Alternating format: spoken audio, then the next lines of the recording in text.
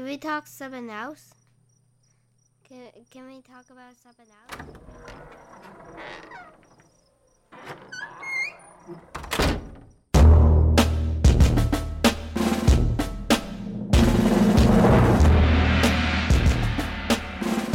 Hello,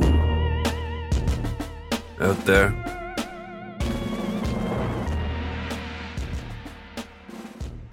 From time to time in a romantic relationship, things can get a little stale. The spark gets extinguished by familiarity, then complacency, then stagnation. And with stagnation comes the distractions, work, kids, individual pursuits. And in this stagnant state, the relationship is up for grabs, unbeknownst to the couple. Any relationship that has become apathetic to itself, routined, empty, is in danger of being destroyed by an outsider, willing to fill the void. And it's not their fault. It's not your partner's fault. It's not your fault. It's just the way love works. Love between lovers needs tending to. And in understanding this, it's not love's fault either. When an affair sprouts up like a beautiful weed.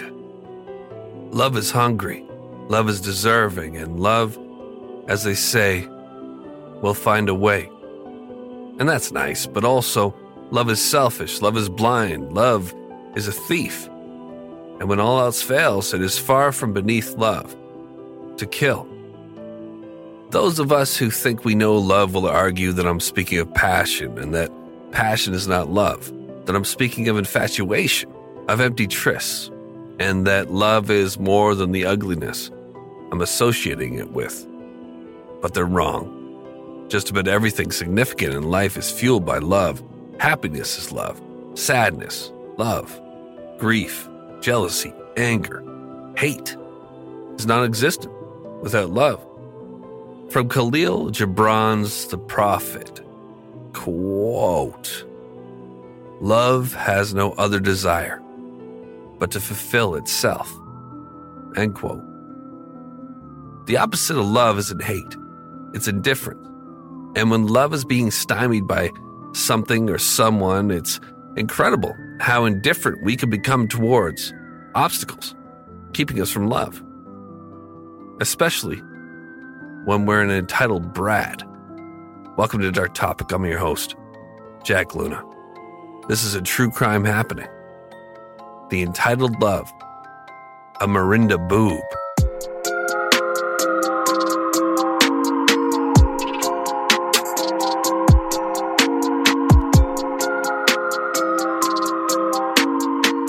Now that I've shared my uplifting feelings about love, about how love is a psychopath that is just as fulfilled compelling a mentally ill mother to drown her infant children one by one in a bathtub as it is making a person's heart sing on Christmas morning while sipping a cup of hot cocoa.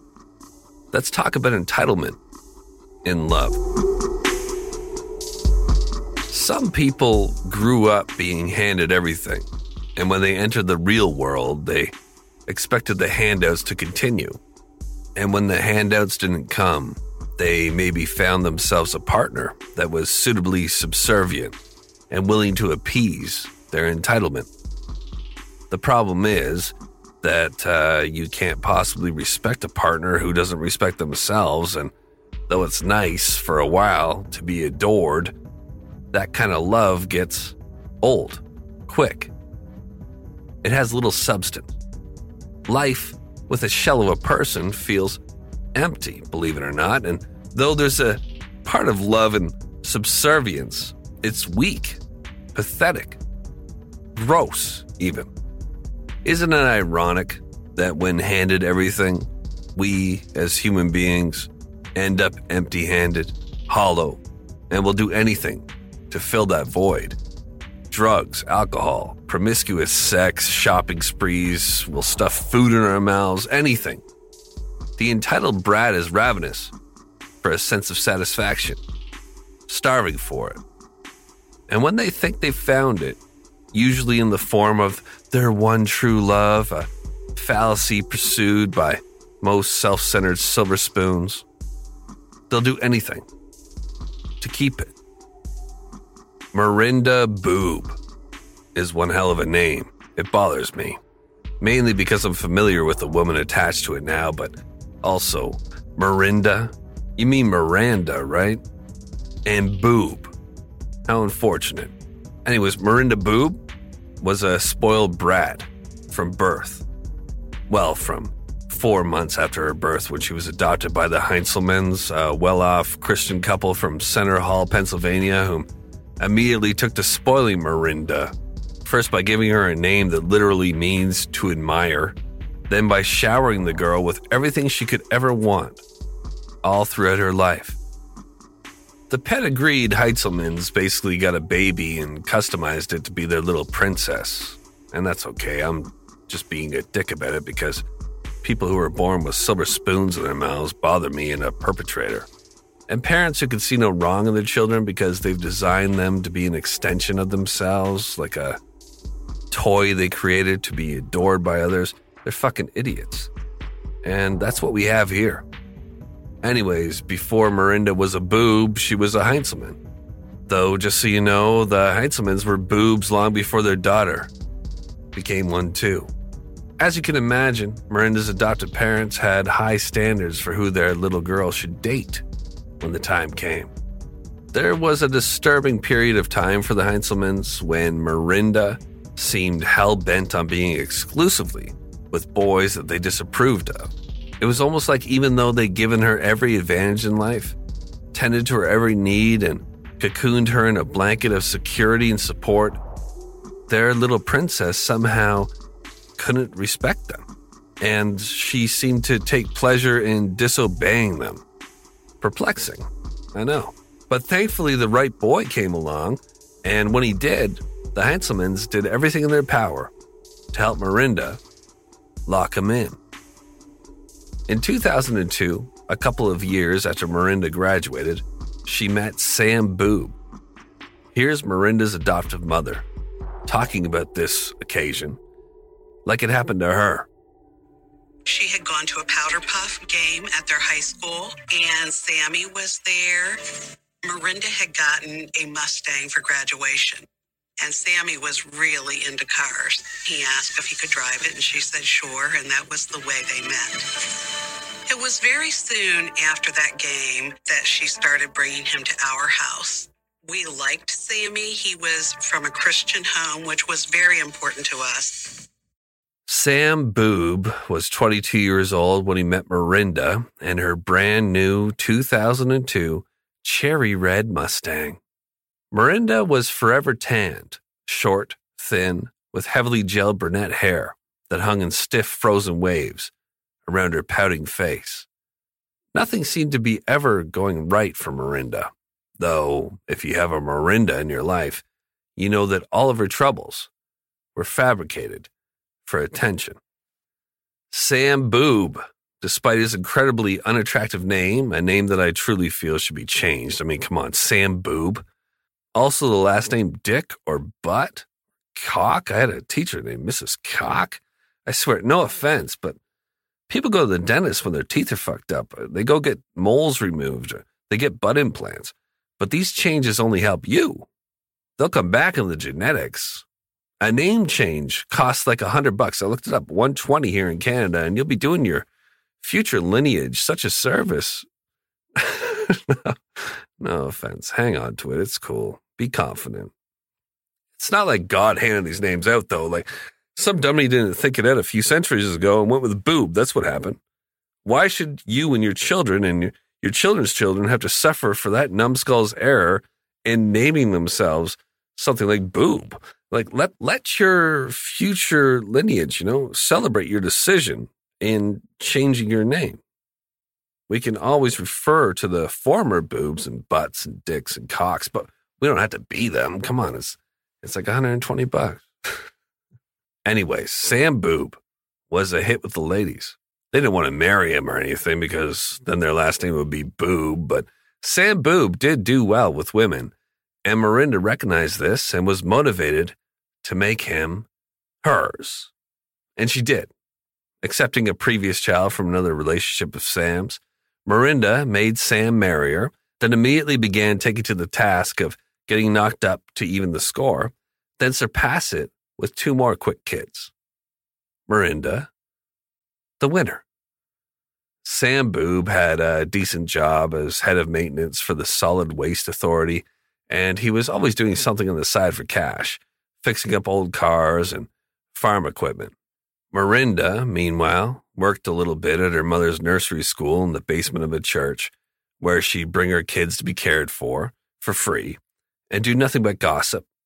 She'd show up late with the kids, here, this is what we do here, take care of them for me. And then she barely worked. She wouldn't help with any of the other kids. She just, she'd show up late and then leave early without her kids, of course. Mom would drop them off, she'd deal with that. And then she'd go and spend Sam's hard-earned money shopping. Speaking of Sam's money, the guy was doing his best, working when he wasn't sleeping. But Miranda's spending, along with the responsibility of the mortgage and the bills, was stretching Sam thin. He was being pressed, like in a mammogram machine. And that's my final boob joke, my boob poke, my boob graze. It's not. I'm lying. There are many frustrating aspects of this case, but one that stood out was that Sam Boob had been railroaded into a soul-crushing monthly mortgage payment by Miranda's parents. As a wedding gift, they put up the cash for a down payment on a sprawling home just outside of town. Sprawling in more ways than one, as the young couple would immediately become stretched thin financially once locked in by this gift from the Heintzelmans. As Miranda's father would tell you, the place had a lot of property. It was a beautiful spot. I mean, it had a shop for Sam to work in after a long day of working. Miranda's parents were a little taken aback when, not long after the kids had moved in and started making babies, Miranda came to them crying, saying that Sam couldn't keep up with the payments. Miranda's father, the town funeral director, the town funeral home owner, and he had cash for generations, so he began paying the mortgage anytime things got tight. Kind of like a setup, It's like, oh, shit, you're not as big of a man as me. No problem, Sam. You're working your ass up. I'm just in here painting faces. And this happened once a month, seeing as how Miranda had a spending problem, and Sam could only make enough to cover the mortgage if nobody bought or ate anything in this home that they shared with 4 kids. Anyways, Miranda would rack up debt, then blame her husband for not being able to keep up with her compulsive spending. The money she made at the daycare would disappear as soon as it came in. Thanks to her privilege, Miranda made twice as much while doing half the work as the other child care workers. And on top of this, she used the daycare, like I said, as free babysitting, while she left early most days to shop around. Ladies and gentlemen. 7 years into her marriage and 4 kids deep, Miranda was bored, angsty, unfulfilled, and open to anything that would make her life feel bright again, like it had when she was single and driving her brand new Mustang, along with her overbearing parents and unsuitable male suitors wild. It was the summer of 2009 when Miranda, Boob, now 27, and feeling like each passing year was a shovel of dirt on her waking death, met a carny named Ron Heichel at a convenience store and gave him her number when he asked for it. Not much worse than having a carny sink their hooks into your girl, licking their baked bean teeth while sexting all kinds of heinous suggestions to your wife while you're at work. Good God. If I ever discovered I'd been cucked by a carny, I'd do a swan dive from a Ferris wheel and bounce off of the Gravitron, hopefully get slingshotted into a teacup where my broken body would spin and wobble insanely as the screams of children sang my soul away to God knows where. Who cares at that point? Didn't you hear the news? My wife's banging a carny. And I'm just messing around. I mean, Ron Heichel was actually a good-looking guy, charming and chivalrous. Another dirty, rotten carny trick. Let me guess, he had a suntan and looked great with his shirt off, too. And that sounds like I've had a girl cheat on me with a carny, and if you feel that that's what's going on here, you'd be incorrect. It was a butcher. Things move quickly between Ron and Miranda, and it doesn't take long for the relationship to progress from texts to coffee dates to secret rendezvous and parked cars with steamy windows. Ron Heichel is in love. He is completely smitten by Miranda, his little squirrel. She's cutesy, using baby voices, petite with dark features she was, and it's not just her squirrely behavior and looks that are driving him nuts. It's not just that she's married, though that's no dead a turn on for a macho personality like Heichel's, these fucking carnies and butchers. More than anything else is that Miranda is a damsel in distress, and Ron Heichel fancies himself a knight in shining armor. Ron had grown up rough, seeing his mother be abused all through his younger years, and as a result had little tolerance for abusers. He tells Miranda that what's happening to her is unacceptable and offers a shoulder to cry on, a lap to sit in. You know the drill. He even offers to beat the living shit out of Sam Boob and take her away from the hell she claims to be living in. It makes it easier for both of them to believe that Sam Boob is abusive. Miranda has been spreading the likely lie for years along with her legs, dropping hints here and there to co-workers in a bid to gain sympathy. Only Miranda knows whether or not her claims to Ron Heichel and suggestion to friends and family of her husband's violent behavior behind closed doors were true. Miranda never had bruises, and some who knew Sam and Miranda thought it more likely Miranda was slapping Sam around, but we'll give her the benefit of the doubt for a moment here while I unravel the rest of this. August 23rd, 2009. A Sunday, weeks into Miranda's affair with carny Ron Heichel. The boobs are lifting themselves up for church. Miranda is preoccupied with her cell phone while Sam makes breakfast. Outside, something catches Sam's attention, and he exits the home to investigate. Miranda looks up from her phone, and when the children startle at the muffled sound of a shotgun blast, she calmly tells them that it's time to get dressed in their Sunday best. Out in the shop, Sam Boob must be thinking that he's come across a thief, and that if he can make it back out, perhaps the shadow that just shot him will scatter. He stumbles out into the sunlight, clutching the bloom of blood spreading on his side. Sam's life is pouring out through his fingers that have had their tips blown off in defense against this ambush with his own damn gun. Ain't that a bitch? It is, Sam Boob. It's a bitch. Life. And then you marry one. The shadow swells when it meets the light, and its confidence saps any that Samuel had left, any hope. It grows, the shadow does, until it shrouds its helpless victim. Ron Heichel presses the muzzle of Sam's shotgun to what he believes to be an abuser's back, and then blows Sam Boob away. Heichel looks up towards the house, shielding his eyes with a shaking hand, a hand that steadies when Miranda appears at the window, flanked by the little ones. He smiles, thinking she is beginning to do the same. I did good, right, Miranda? I did it. I did it for you, babe. I did it for us. Her mouth curls into a crescent, then opens into a full moon, and Heichel hears a torturous wailing begin to seep through the glass. Oh no, Ron Heichel thinks. Why is she? Who is she? Then, too late, he is a scattering shadow, fleeing wildly across the lawn and into the woods, spurned on by the cacophony of shrieks and no's and why's coming from Miranda, his one true love. What the fuck was that all about? Heikel bursts out of the bushes and back onto the dirt trail where he came from and hops onto the back of the scooter that his buddy Kermit Butts sits waiting on.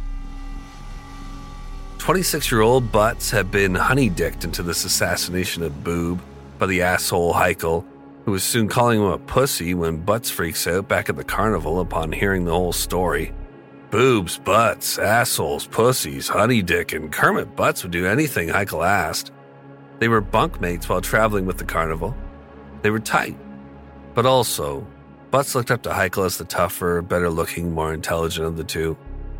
Perhaps Butts had a thing for assholes. Who knows? And it's a joke. I mean, the whole thing is so ridiculous, and the craziest part is that it easily could have been worked out. The plan wasn't half bad. They'd been gone only about 20 minutes from the carnival. Nobody back there would have taken notice of their brief absence from Butts and Heikel. Carnies disappear and reappear constantly at the carnival. Sometimes with a girl.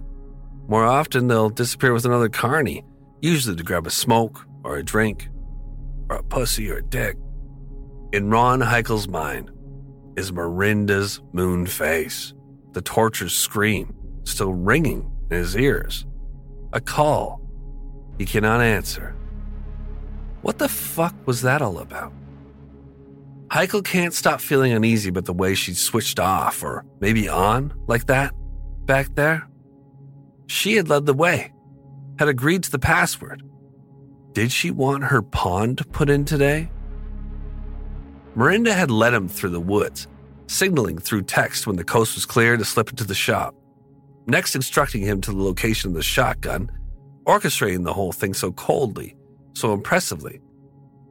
Now make a noise. Heikel had clattered some tools. Okay. He's coming, babe. Ron Heikel had done his part, but the way Miranda had screamed when she saw the outcome, it was almost too convincing. There's no one fucking around. It's just me, you, the kids, and a dead body. What the fuck? Oh well. Nothing he could do about it now. The lyrics of "Say Sarah, Sarah, whatever will be" will greet the carnies as they return along a dirt path through the woods on that scooter to come back to work. Kermit Butts had proven a solid getaway driver. Heikel had proven his love for Miranda Boob. Heikel had done his part. Now to see if she could do hers. Kermit Butts covertly parks the scooter, and him and Heikel head back to their tasks at the Grange Fair, here in this small Pennsylvania town that they've been for a couple of weeks. Each sneaking sips of liquor to calm their nerves as the sirens in the distance are swallowed by the sounds of the carnival. Sirens that were unnoticed by everyone, save the shifty carnies turned killers, a transformation that they completed within a few slow cycles of the Ferris wheel. When I was just a little girl, I asked my mother, what will I be? Rosetta Stone, everybody. For a long time, I've been wanting to go to Japan, but the thing holding me back is that I'm intimidated by the language.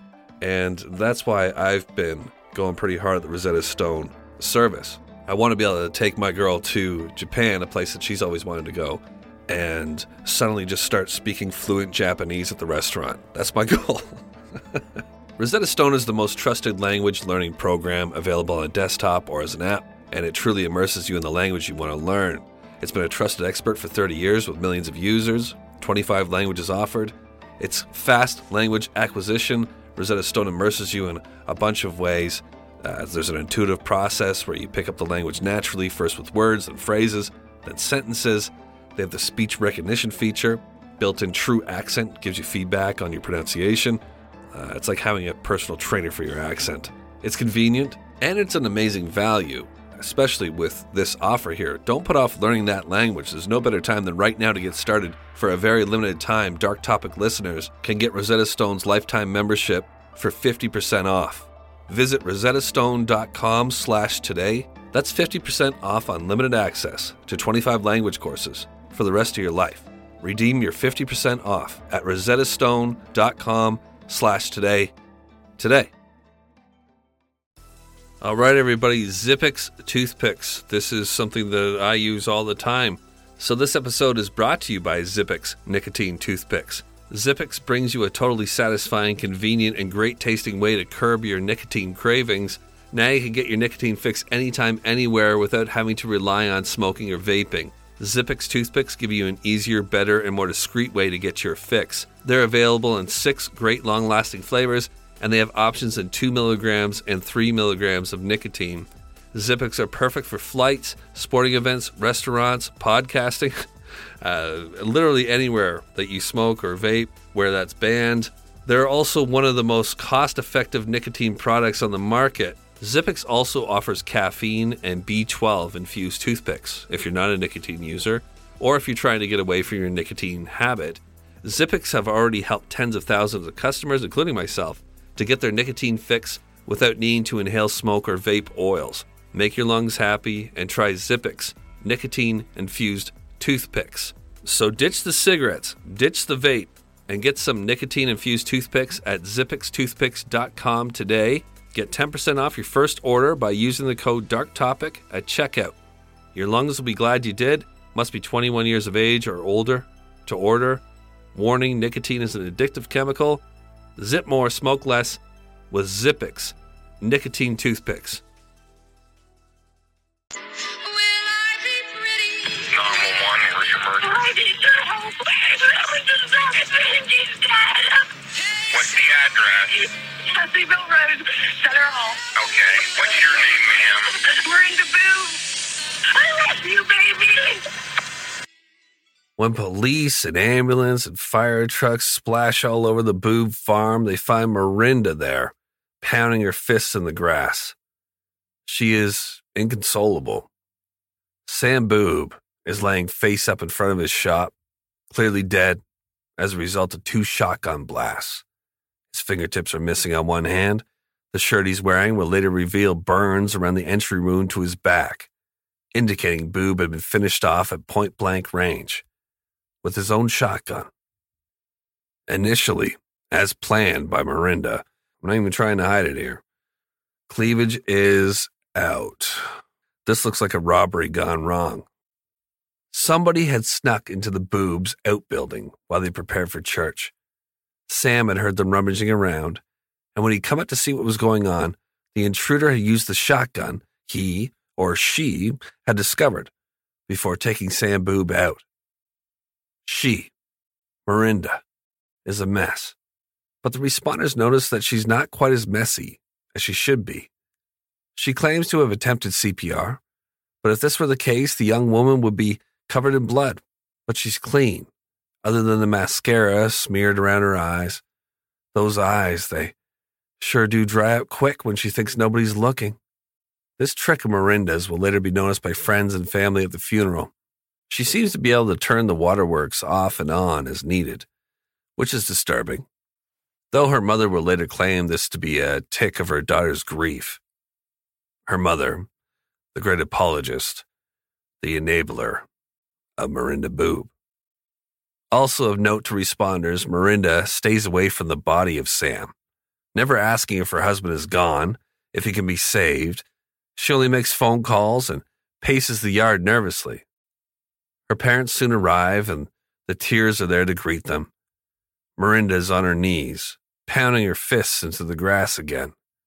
An attending officer observes this strange cycle play out, while only a few miles away, Ron Heichel stares numbly into space, smoking a cigarette, sitting on the stoop of the Frog Game and a pond much like the one that he would never build for his one true love, as the Ferris wheel creaks to a halt.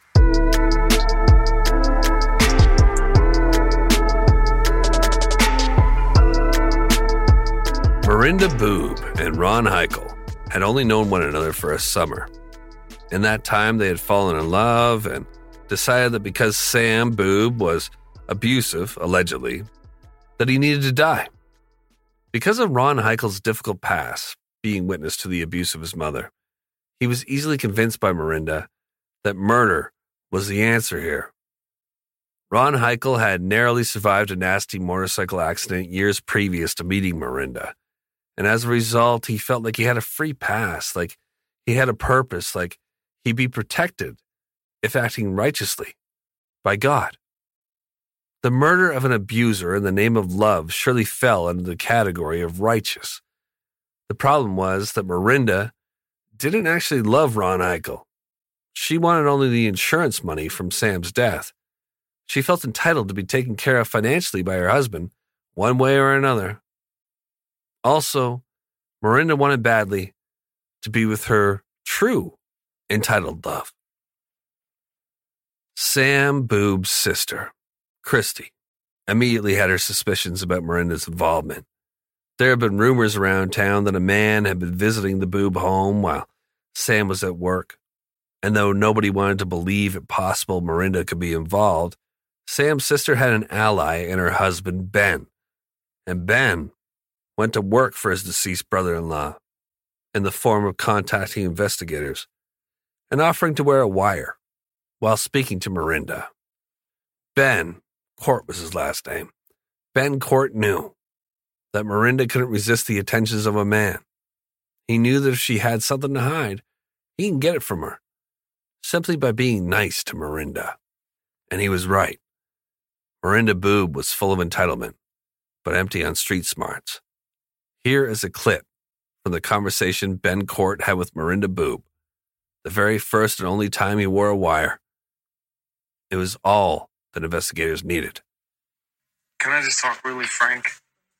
Marriage can be hard, and you and I married into the same family, and we got our ups and downs too.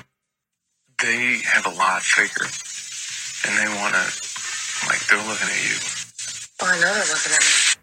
I think that you know who did this, and I think that we can figure it out. Miranda, somebody's going to prison for their whole life. I do know who did it.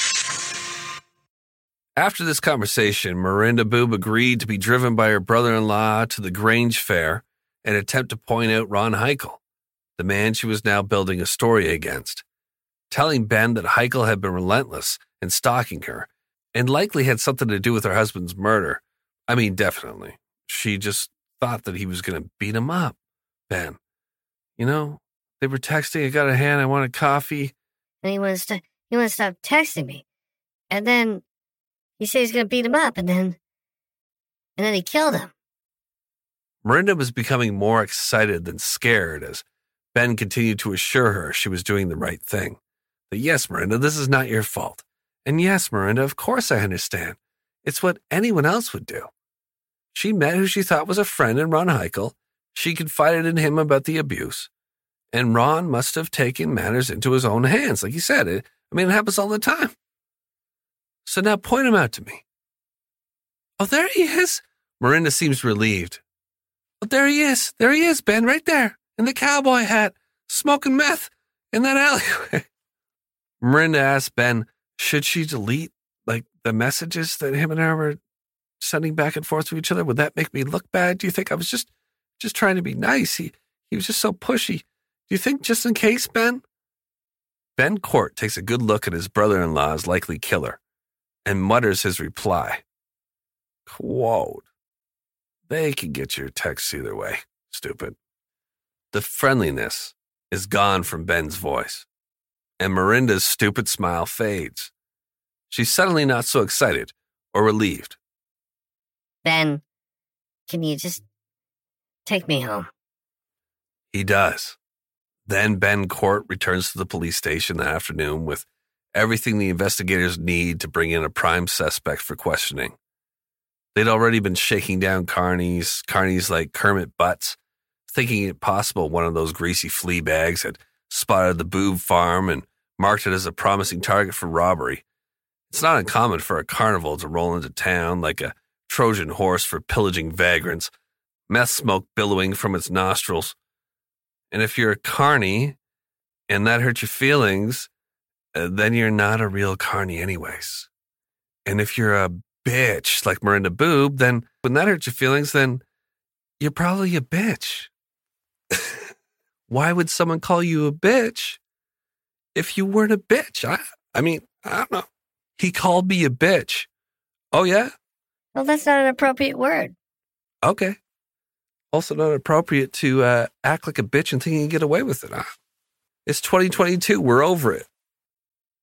Kermit Butts, Ron Heichel's, his wheelman driving that little scooter and pulling him up to commit the murder.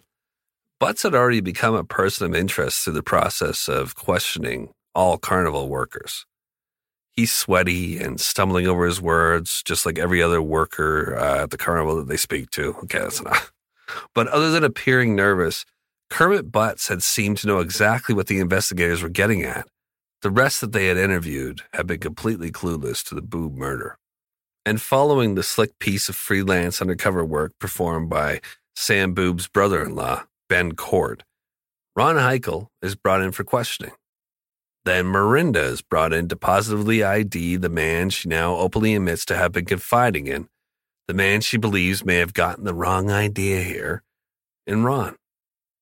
Kermit Butts is brought back in, and when he finds out that Ron Heichel is being seriously looked at, he tells him everything. Butts shits all over Heichel, tells investigators that he'd been banging Boob for a couple of weeks and that he was crazy about her, Heichel was. Butts tells investigators about driving Heichel to the Boob farm and about hearing the gunshots, then the screams, then driving Heichel back to the carnival on his scooter. Yeah, that's right, Butts had been scooting all around town for Ron Heichel. And he tells investigators that Ron had been extremely agitated in the days leading up to this, and that he had been in near constant communication with Miranda through text, all the way up until he got off the scooter and crept onto the Boob property through the woods. When investigators pressed Butts as to why Heichel was so agitated, Butts shares that Miranda had been complaining about how abusive her husband was being. And that's serious stuff, and I laugh when I say press Butts because my girl, when she talks about sex, because she's a bit of she's not a prude, but she doesn't like talking about that kind of stuff. She always says touch butts. Oh, what? Well, we're gonna touch butts later. I'm like, yeah, totally. We're just gonna press our butts together. That made me laugh. All right. And we don't do that for parents listening and stuff. I mean, we did it twice, and that was it. It's very important to reiterate here that there has never been any evidence other than Miranda's word that her husband, Sam Boob, was abusive. Neighbors would later come forward saying that he'd heard arguments on occasion, so it's not completely out of the realm of possibility that Sam was indeed abusive to Miranda. But most close to the case believed Miranda was lying for attention. Regardless, Ron Heichel sure believed it, though in the interrogation room he wouldn't say a word. Miranda can't shut up during her statement period. She's throwing Ron under the bus, then getting in her car to roll over him again and again, all while Kermit Butts is hitting fat jumps with the scooter using Heichel's back in his interrogation. When the texts between Miranda and Ron are recovered, it becomes obvious that Miranda has been playing down the seriousness of her relationship with Ron Heichel.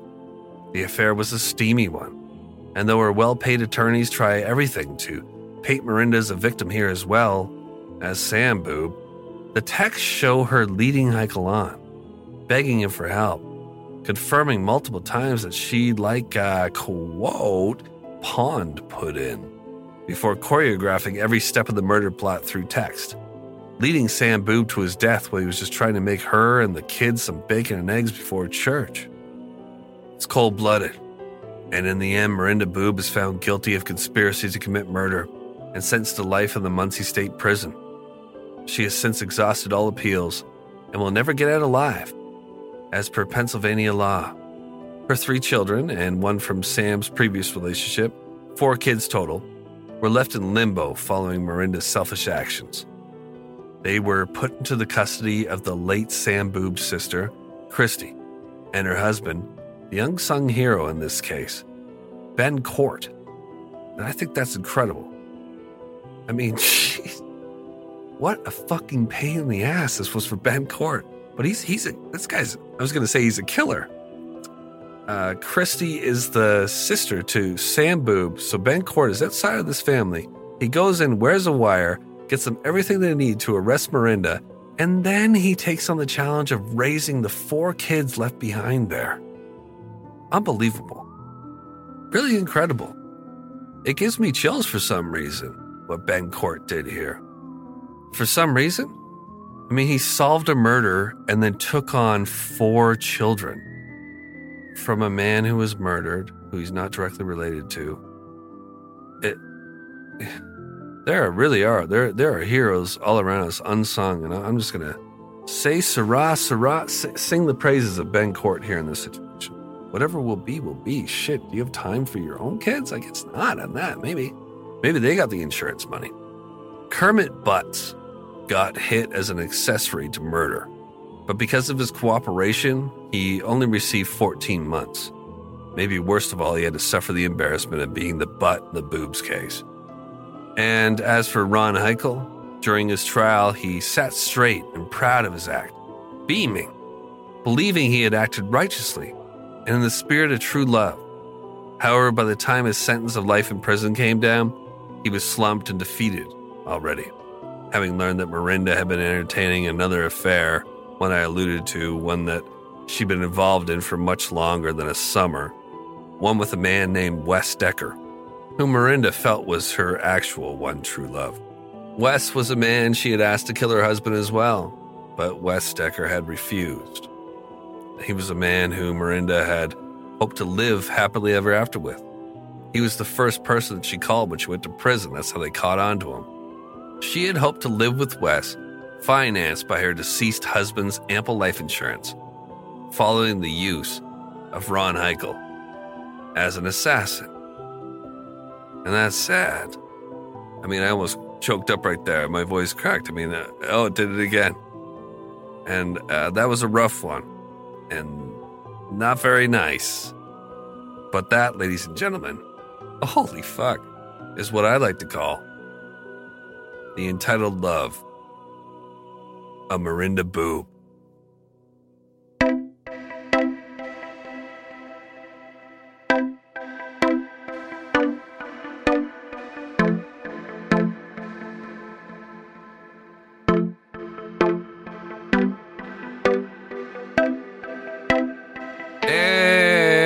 And that'll do it. Thank you, everyone, for your patience. It's been a month and a half after I promised, like, weekly, probably, every couple of weeks. I'm really sorry. I really am.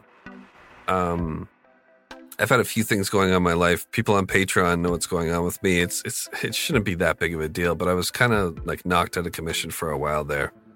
I want to shout out...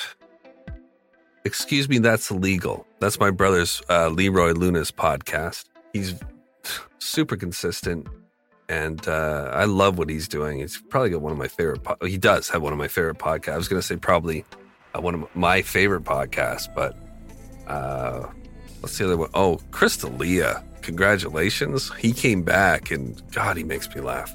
But Leroy makes me laugh, too. And Excuse Me, That's Illegal is a podcast that you should be checking out. Also, 911 Calls with the Operator, always fun. I'm on there once a month right now. He's got guest hosts coming up.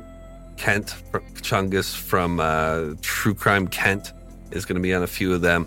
And I just love those guys. Kent and the Operator from 1159 Media, obviously. I mean, I just went to Baraboob? I really tried to lay off those jokes for that because everyone else had made jokes on that. The other podcast, or there wasn't many. No, I don't know if you've ever heard of this case, but people really were laying on the boob and butt jokes, and I guess I'm one of them now. Check out True Crime Kent, 911 Calls podcast, and Excuse Me, That's Illegal. Kent's so much fun, man. And so, God, the Operator, too. The Operator is exactly who you think he would be. I hung out for 3 days with those guys in Baraboo, Wisconsin, because of the leg thing. We went there, and it's a spooky place. It really... God, it was a spooky place. And we went to the Man Mound, where the ancient Indian burial ground, and we walked all over it by accident before seeing the sign. And I laughed the whole time. And it was really, I don't know if cathartic's the right word, because I don't know what words mean. But I felt really good coming back from that. It was a 12-hour drive. I drove through Minnesota and Wisconsin. I stayed in Duluth, Minnesota in a haunted mansion completely by myself, and it was the fucking biggest mistake I ever made in my life. I didn't sleep at all. I saw a shadow move in the bathroom while I was watching Seinfeld in my bed. Ugh. Ghosts exist, just so you know. And, yeah, we went to the Man Mound, the ancient burial ground where the legs got cut off on that road. They cut through them, and I made that connection on the leg thing. And we walked on it, and now we're cursed. What else? Yeah, I just... Those guys, the operator and Kent Chungus were more than what I thought they were. I've met those guys online. And if you don't know, I'm sure you do. I do the 911 Calls podcast, and we have True Crime Kent as a part of 1159. And we met up just so we could meet each other in person. The whole trip was funded by listeners of Dark Topic and True Crime Kent and 911 Calls podcast, thanks to Tracy Cash, who we met on that trip as well. Thank you to everybody who contributed to the fund that made it possible for us to actually do that. They saw me in action, I saw them in action, and it didn't disappoint. It was just so much fun, and I was really happy to get back to my family. But and what it did for me was that long drive. I stopped at a place called, I'm going to shout it out. It was, where was I? I was in Minnesota. It was called the Yeehaw Saloon. And I'd been driving for like 4 hours, and I stopped in there to get a beer. You know, drinking and driving, not a good thing, but you can have a beer, right? And I was going to relax and have a beer. And I go in and I'm like, hey, you guys take credit card? Because I didn't take any cash. I was just using my credit card. And there's this old man at the bar, and there's the waitress like, no, we don't. I was like, okay. And I go to turn around to leave, and the guy goes, well, why? And I was like, well, I'm from Canada. I don't have any cash. He's like, sit down. So I sit down, and they start asking me questions, and they buy me a beer. And they ask me a bit what I do, and I tell them what I'm doing and all that. And it got real quiet and awkward because sometimes when you mention what you do when you're a true crime podcaster, people don't know what the fuck to do with you. And that was the case here. I asked him what he did, and he grades roads. And I asked the bartender what she did, and she tends bar, apparently. And I finished my beer and I left because it was fucking awkward as shit. But I loved that they called me back in for the beer. I really appreciated it. Other than that, check out Deadbug if you're looking for something to watch on YouTube. We've become friends with Deadbug. He's not for everybody, but if you're looking for something to watch, check out Deadbug. I mean, he's a bug who will burrow into your sensitivities and make them feel more sensitive than they've ever felt before. Huge fan of Deadbug and his true crime stories on YouTube. And other than that, I mean, what I really want to say about that trip that I just took was that I just feel rejuvenated. I've been in a hole for a long time. I love my family. I know you know that. Like I get a lot from all that, but there's something about being social that I haven't had for a long time. And I got that when I went on that trip and just interacting with people on the way back and all that. I feel like a lot of my confidence came back on that whole trip. And I was talking to a friend of mine. I called him on the way home. And he said, I was telling him about my confidence and all that. And this is going to sound like a brag or a strange flex here. But he said, trying to kill you is like trying to drown a fish. And I hope that's true. I really do. You know, I'm a loser in my mind who's winning, you know, thanks to you guys listening and everything that's going on with 1159 and the Patreon support and all that. I'm a loser who's winning, and I can't wait to see what I become with a winning mindset. Maybe I'll lose. Who knows? Anyway, thank you so much. I'm not going to make any promises, but I feel ramped up, and I can't say how much I appreciate you hanging in there with me. Eyes cocked, doors locked, stay paranoid. Talk at you soon.